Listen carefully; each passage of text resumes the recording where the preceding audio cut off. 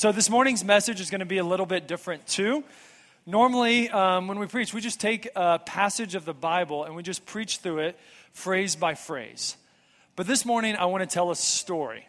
In fact, most of the sermon will be story. But I think if you'll stick with me, you'll soon discover the joy of Jesus and the truth of Scripture in the story of this woman's life. But first, let's start with a question. What are your plans this year for Christmas? What are you going to be doing? Maybe you're going to go on a trip to see family. Maybe you're going to stay put and come to the City Light Christmas Eve services. You know, what are your plans? Or even a better question, this gets people excited. What are you going to be eating this year for Christmas? Right? I remember growing up, my mom always made cinnamon pull-apart bread for every Christmas morning. It was so good. And I'm sure this year, for my family, our kids will wake to some of their favorite presents under the tree. The nostalgic sounds of Mannheim Steamroller playing in the background. And they'll come downstairs to a warm, cozy home lit with bright Christmas lights. And later on in the day, we'll go over to Grandma and Grandpa's. That's going to be our Christmas. It's going to be wonderful. It's going to be comfortable. But 70 years ago, there was a single woman in the woods of North Germany who spent her Christmas quite differently. Her name was Corrie ten Boom. She was 52 years old, and she spent that Christmas in a concentration camp, a prisoner of Nazi Germany during World War II.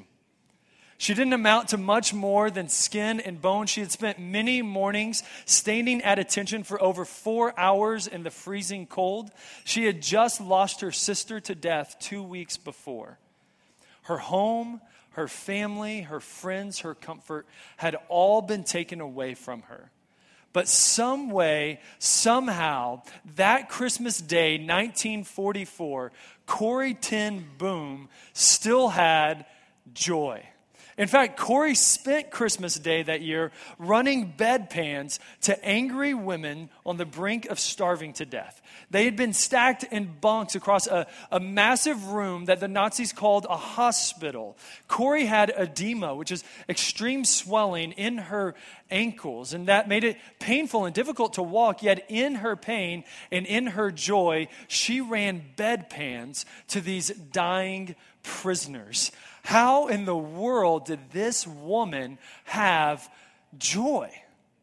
And how in the world do I still find ways to complain about my life this year? You know, like if I have to wait for more than 5 minutes at the post office, it makes it a whole bad day for me. I'm miserable and complaining. Or God forbid, I have to sit in a waiting room without my phone. Whatever will I do? But Corrie, skin and bones, grieving her sister, cold Corrie was running bedpans to prisoners in her joy. Something supernatural must have been going on in her heart and in her life. And frankly, I want to tap into that. Get that? That's awesome. It's okay, Mark. I want to tap into whatever joy it was that she had. Do you? Do you desire a supernatural, larger than your life joy? Do you wonder what would it be like for joy to characterize your life more than complaining? Even when life is hard, even when life comes undone, even when the cell phone is ringing. Sorry, that was just fun, Mark. That was just fun, okay? But do you desire joy to characterize your life even when life is hard, even through suffering, even when you're sick, or tired, or you're alone, or surrounded, or stuck in a waiting room without your smartphone on you?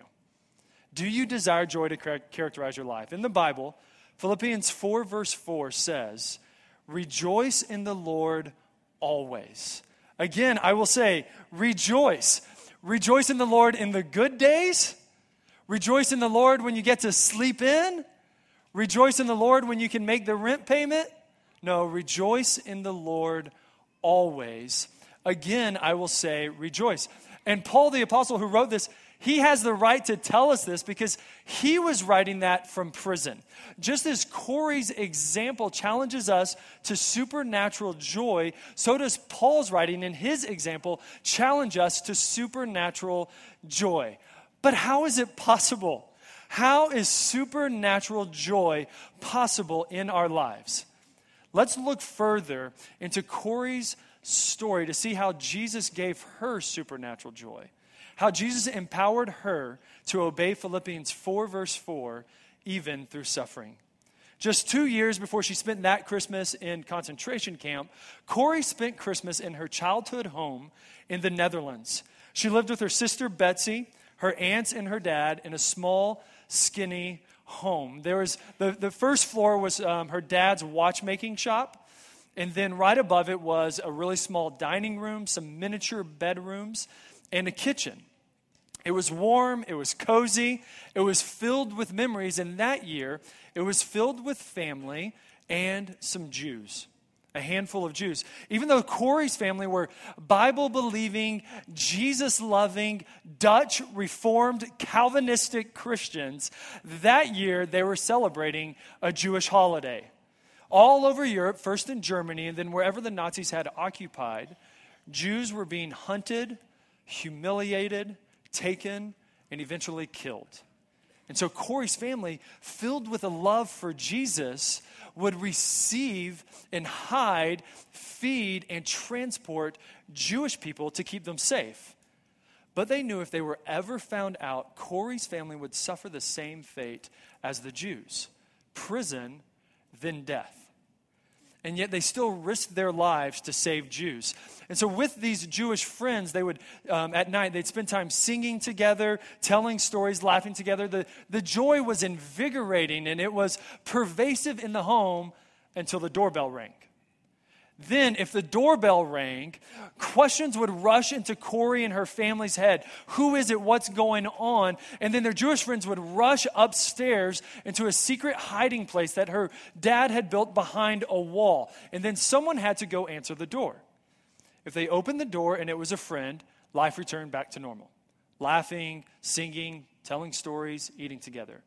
But if they opened the door and it was a police officer or a member of the Gestapo, then life remained suspended for minutes or hours as long as they were there.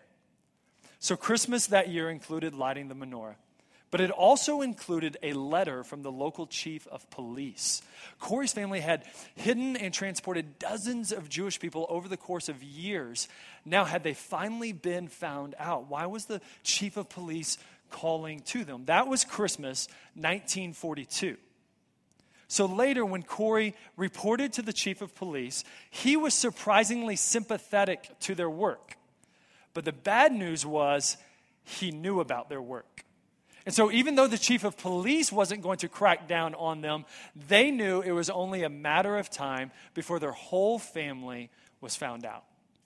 Sure enough, just 2 months later, while Corey was sick with a high fever, laying in her bed, the doorbell rang. Her Jewish friends rush upstairs to safety in the hiding place. Someone has to go answer it. It's a Nazi officer with a troop of soldiers, and they weren't friendly. Corey, after she took a beating, was arrested and taken captive. Along with Corey, there were more than 35 of her family and friends who were arrested and put in prison that day, including her sister Betsy and her dad Casper. And all of them knew what lay ahead of them: prison, then death. Now, I want to pause here before we go on in Corey's story, just to help us connect to Corey's story. Most of us, we haven't suffered a sentence like this. We haven't been unjustly imprisoned. But all of us have received bad news. We've gone from surviving to failure to thrive. We've gone from at least a glimmer of hope to our world going dark. When has that happened in your life? Was it the loss of a loved one, the tearing apart of a relationship, the taunts from who you thought were your friends, the disapproval of a parent or a child? We have all received bad news. We've all had days when we want to get out our scissors, open to Philippians 4, verse 4, and cut out that Bible verse. Not today, Jesus. Not for a while, please. So what happened next in Corey's life when she received this bad news, when she was imprisoned? She was taken to a federal prison in the Netherlands, and within a short time, she was put in a solitary cell. The cell was about 2 paces wide and about 6 paces long. just big enough for a bed of straw and one human being. But thanks to the life-risking generosity of a nurse and just the providence of Corrie's prolonged sickness, even when she was in prison, Corrie managed to obtain and smuggle in 4 packets of literature: the Gospel of Matthew, Mark, Luke, and John. She had no friends. She had no communication with the outside world. She had no comfort, but she had the living Word of God with her. Corrie wrote about it this way. She says, "As my health returned, I was able to use my eyes longer. Now, like a starving man, I gulped entire Gospels at a reading, seeing whole the magnificent drama of salvation. And as I did, an incredible thought prickled the back of my neck. Was it possible that all of this that seems so wasteful and so needless, this war, this prison, this very cell, none of it was unforeseen or accidental? Could it be part of the pattern first revealed in the Gospels? Hadn't Jesus been defeated as utterly and unarguably as our little group and our small plans had been? But, and some of us need to hear this morning, but if the Gospels were truly the pattern of God's activity, then defeat was only the beginning. I would look around at the bare little cell and wonder what conceivable victory could come from a place like this." Did you catch all that? She gulped down Gospels, and in so doing, discovered that the pattern and the process of joy is this: death, then resurrection, defeat, then victory. It's backwards to our culture, our world, our way of thinking. We think sustained success. We think comfort and ease leads to joy. But as Corrie gulped down Gospels, she discovered that death leads to resurrection. Defeat leads to victory. This is the path of joy. And so it was with Jesus himself. Just as Corrie looked in her cell and wondered what conceivable victory could come from a place like this, many people could easily wonder about Jesus. What king of glory could arise from that trough full of cow feed? What conceivable victory could come from a place like this? But for Jesus, his birth in a manger was only his first step into death. The cross was coming, and Jesus knew it. Similarly, for Corrie, her time in that solitary cell in a federal prison was only her first step into death. Shortly thereafter, she heard about the death of her father. And you have to understand a little bit of the relationship between Corrie and her father to get why this would be so heart-wrenching to Corrie. So men, just lean in a little here, okay? If you hear nothing else this morning, hear about Corrie's father, Casper ten Boom. And the first thing you got to know, men, is you can never compete with his beard. That guy should have been in Duck Dynasty, right? Like, that is impressive. That is second to none. But here's the deal about Casper ten Boom, other than his beard and a really cool name. Casper ten Boom, his job was a watchmaker. You can't find a job more boring than that. He was uneducated. He didn't even graduate from high school. His wife, Corrie's mom, spent most of her adult life sick and confined to bed.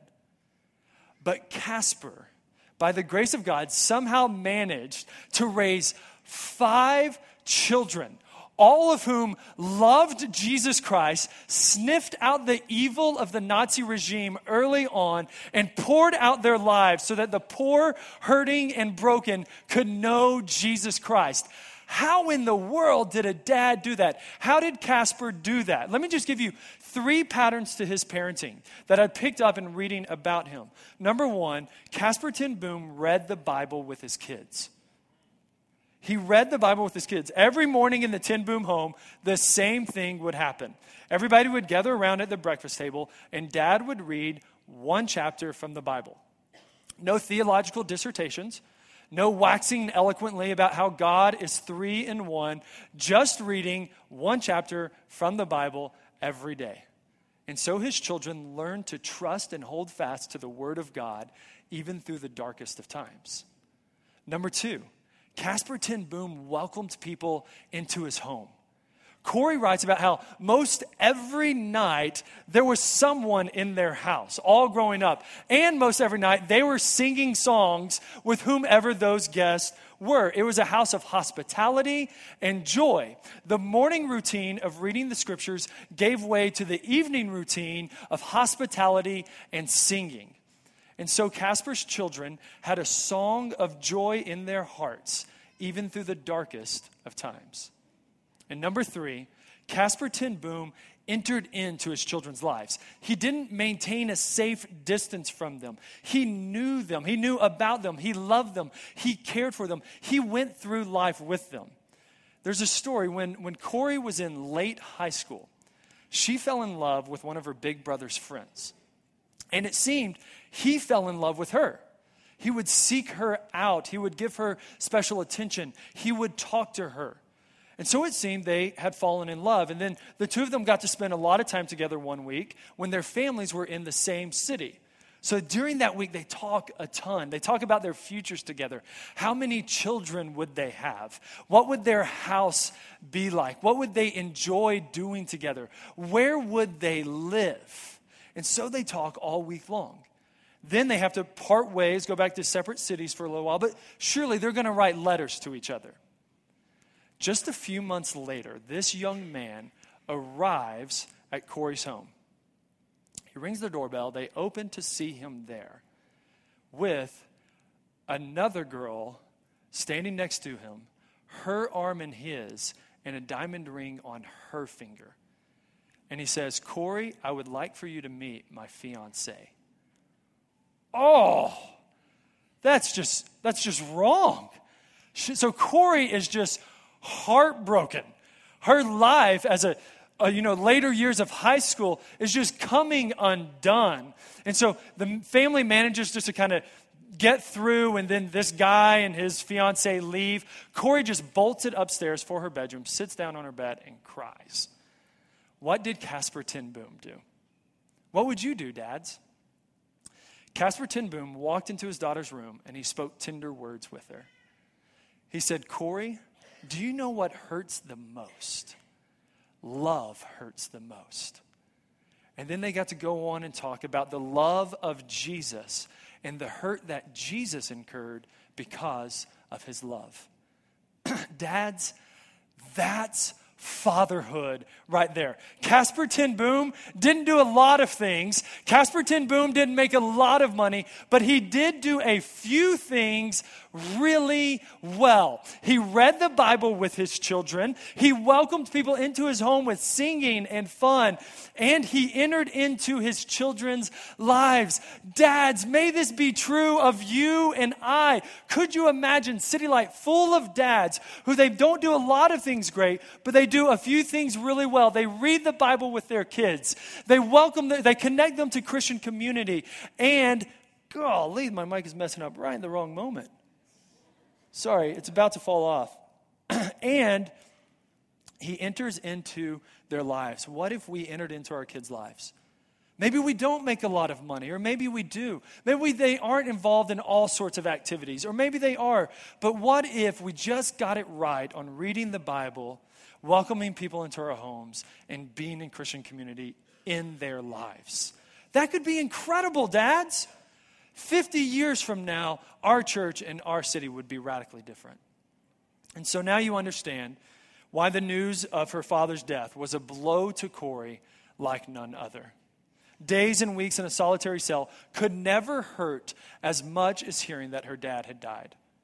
And yet, more suffering was to come.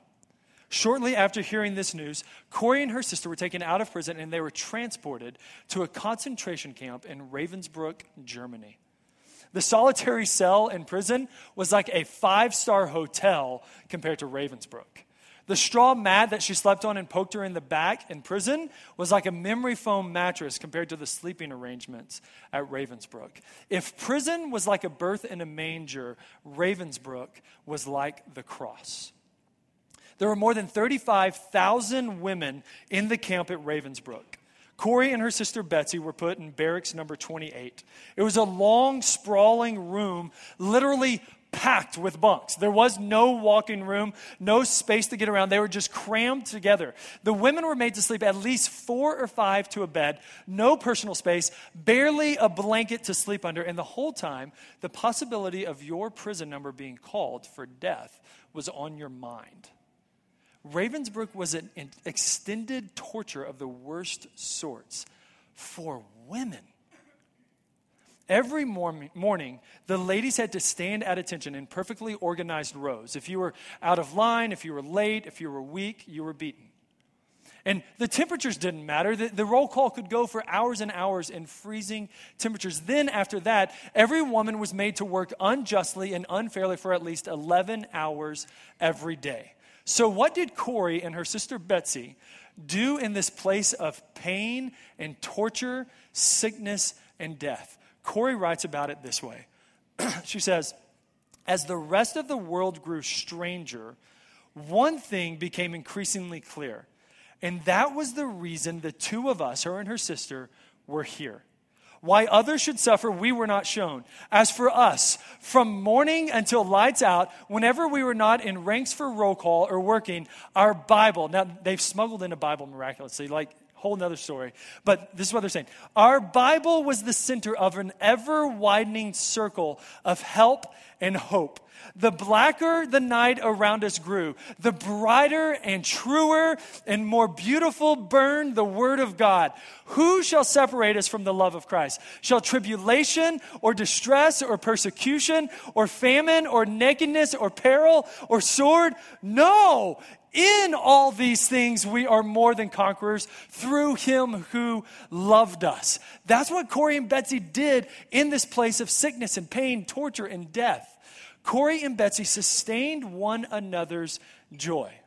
Sometimes it was Corrie reminding her sister Betsy that Jesus had suffered every single brutality that they were now facing. Other times, it was Betsy who was encouraging and sustaining the joy of Corrie. One such instance happened when Corrie, she kept on complaining about just the horrid living conditions in barracks number 28. And so Betsy asked her, Corrie, what's the reading in the Bible today? And the reading was 1 Thessalonians 5, 16 through 18. Rejoice always. Pray without ceasing. Give thanks in all circumstances, for this is the will of God in Christ Jesus for you. What? Impossible, Corrie said. What do we have to be thankful for? Betsy countered, each other. We're together. The Bible, these ladies around us. And Corey's like, yes, good point. I'm thankful for those. But Betsy kept right on going. She said, this bed to sleep in, the overcrowded room, the fleas. And Corey's like, the fleas, the little black bugs we have to sleep with? I am not thankful for the fleas. I cannot be thankful for the fleas.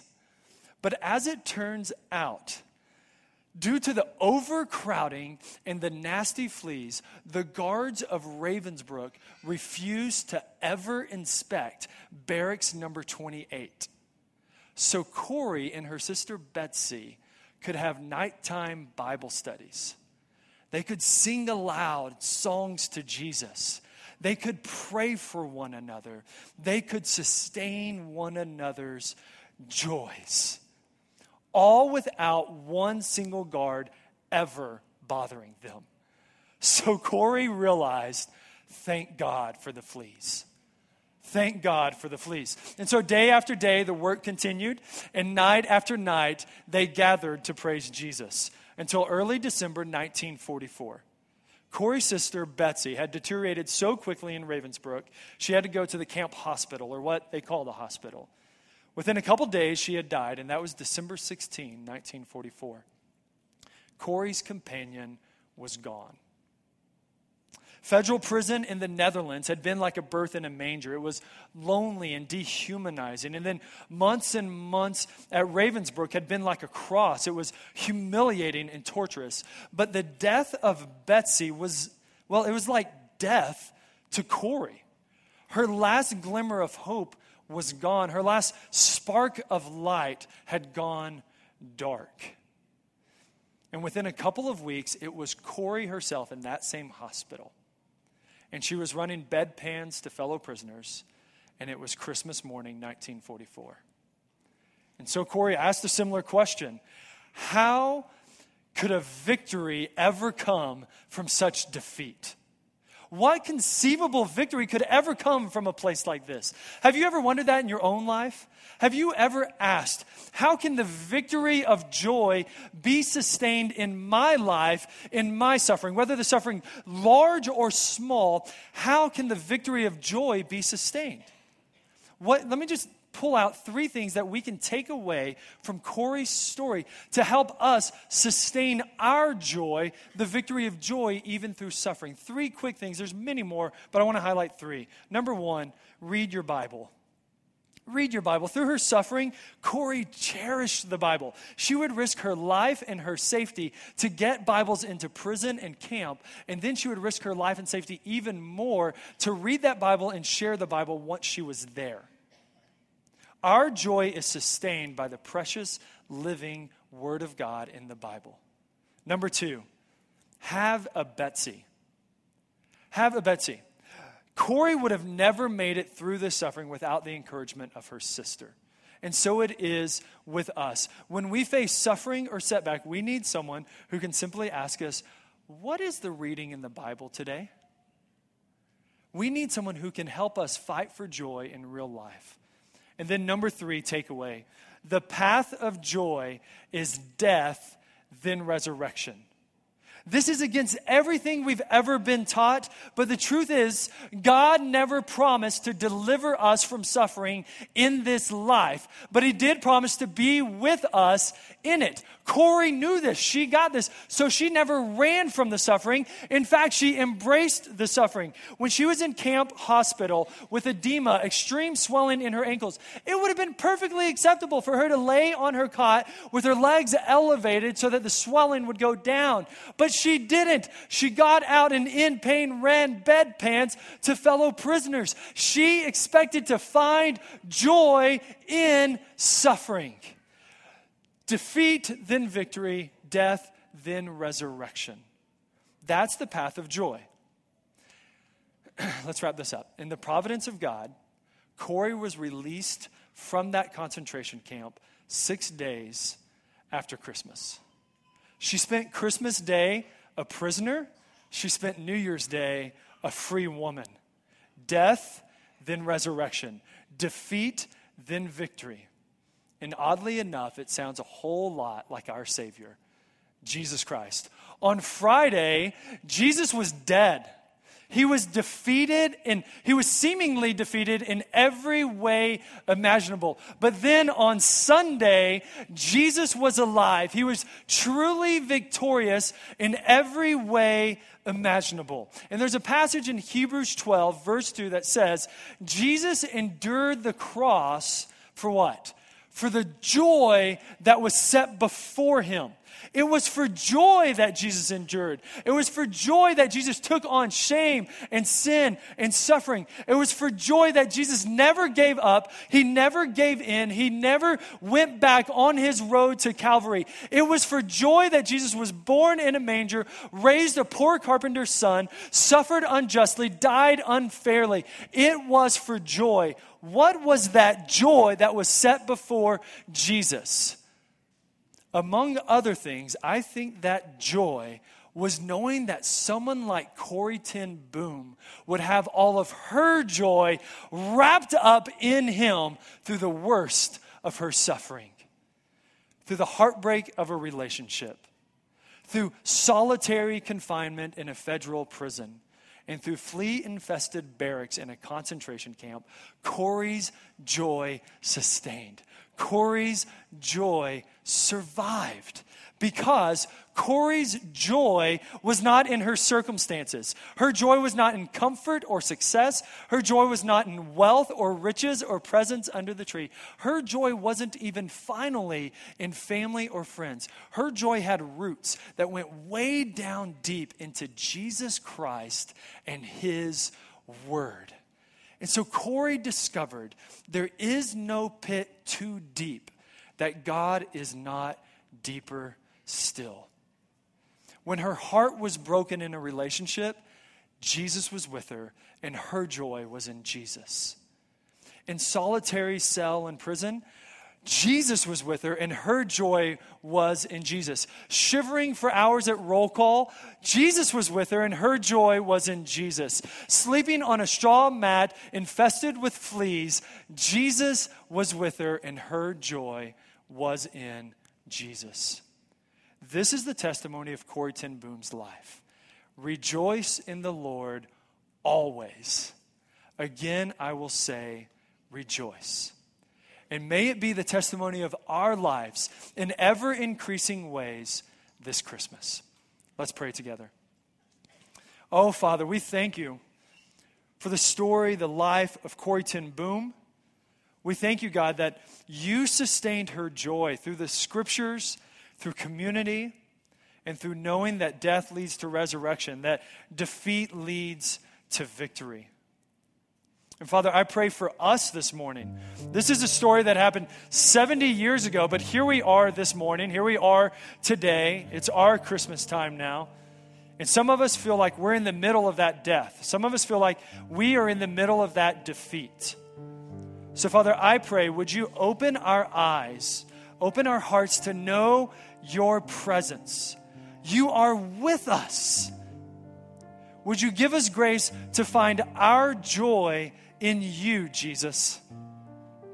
Whether we feel like our suffering is small, our suffering is large, whether it's here now or whether it's coming in the future, may our joy be sustained through it all because our joy is wrapped up in you. So Holy Spirit, we ask now, would you come and just do all the work that none of us can do, say all the words that we can't say, heal the wounds, bring people to repentance, give people comfort, hope, and joy that only you can do, personally, specifically, and powerfully. We pray all these things in Jesus' name. Amen.